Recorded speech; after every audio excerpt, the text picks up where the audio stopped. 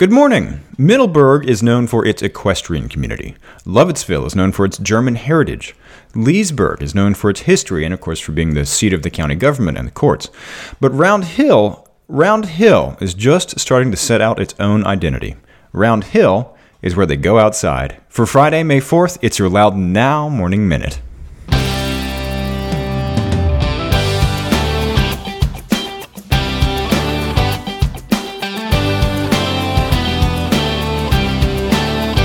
You and thousands of other people listen to the Morning Minute every day. It's trusted, it's personal, and you take it with you wherever you go. So if you've got a business, why not advertise on the Morning Minute and reach the thousands of people listening right alongside you wherever they are? Get in touch at loudonnow.com/advertise or email us at sales@loudonnow.com. That's loudonnow.com/advertise or sales@loudonnow.com.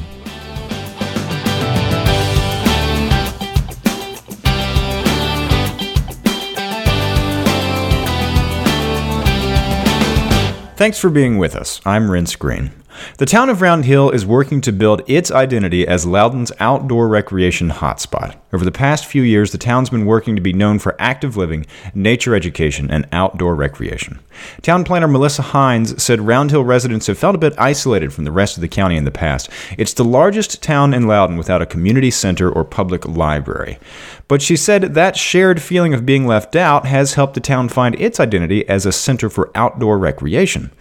Just in the past 2 weeks, Round Hill has hosted 2 Earth Day events and an Arbor Day event that attracted about 75 volunteers to plant more than 50 trees and 400 plants.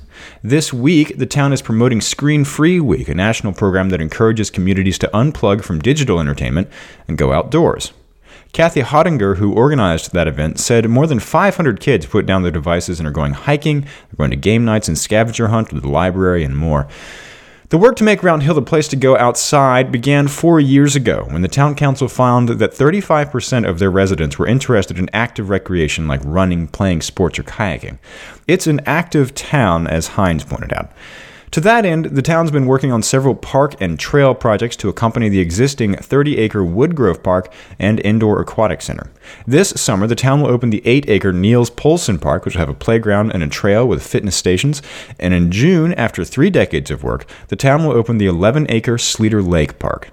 And they've been working on a Round Hill pedestrian greenway, which will connect different neighborhoods in town with a 3-mile pedestrian path, and the Franklin Park Trail, a 1.5 mile long bike and pedestrian trail between Round Hill and Franklin Park, should open early next year. The town council also set out to promote environmental stewardship when in 2017 it highlighted the town's relationship with the Appalachian Trail, which is 5 miles to the west, in the town's comprehensive plan.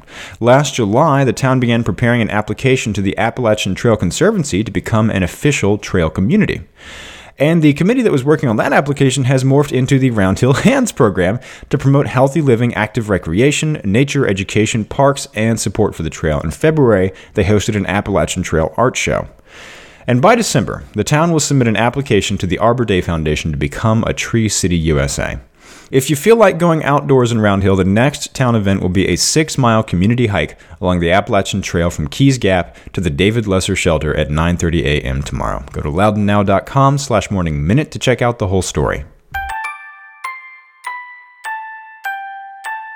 In other news, county supervisors have signed off on plans to build a kennel and animal hospital on the Graydon Manor property just west of Leesburg on the Leesburg Bypass.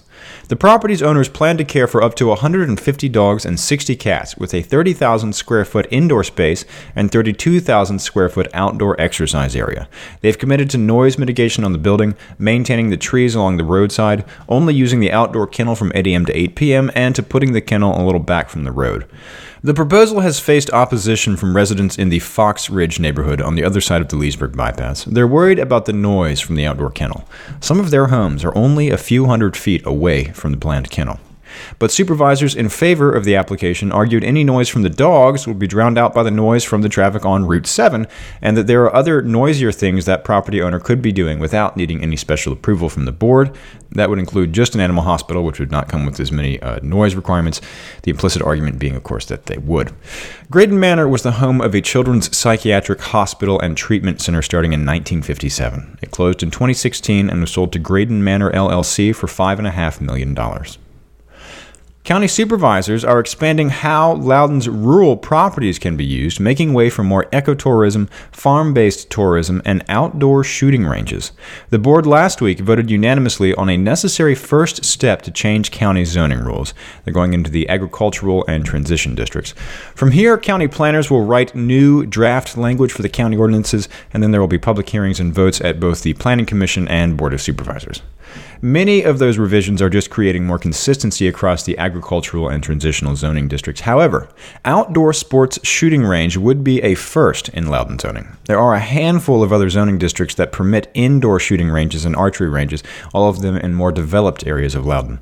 The new use would come with accompanying noise standards. A great number of other possible changes to zoning rules have been sent back to work at various county committees, so there could be more coming down the line.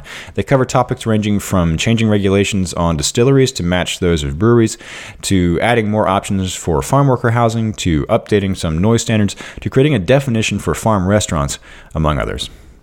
And I know you don't have any overdue books at the library.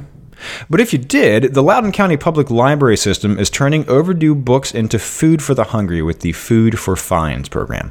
For the rest of the weekend, the library will waive $1 in late fees for each can of unopened, unexpired, non-perishable food donated. Donations will go to Loudoun Hunger Relief. Learn more at library.loudoun.gov/foodforfines, and you can get the full story on this and all these stories over at loudounnow.com.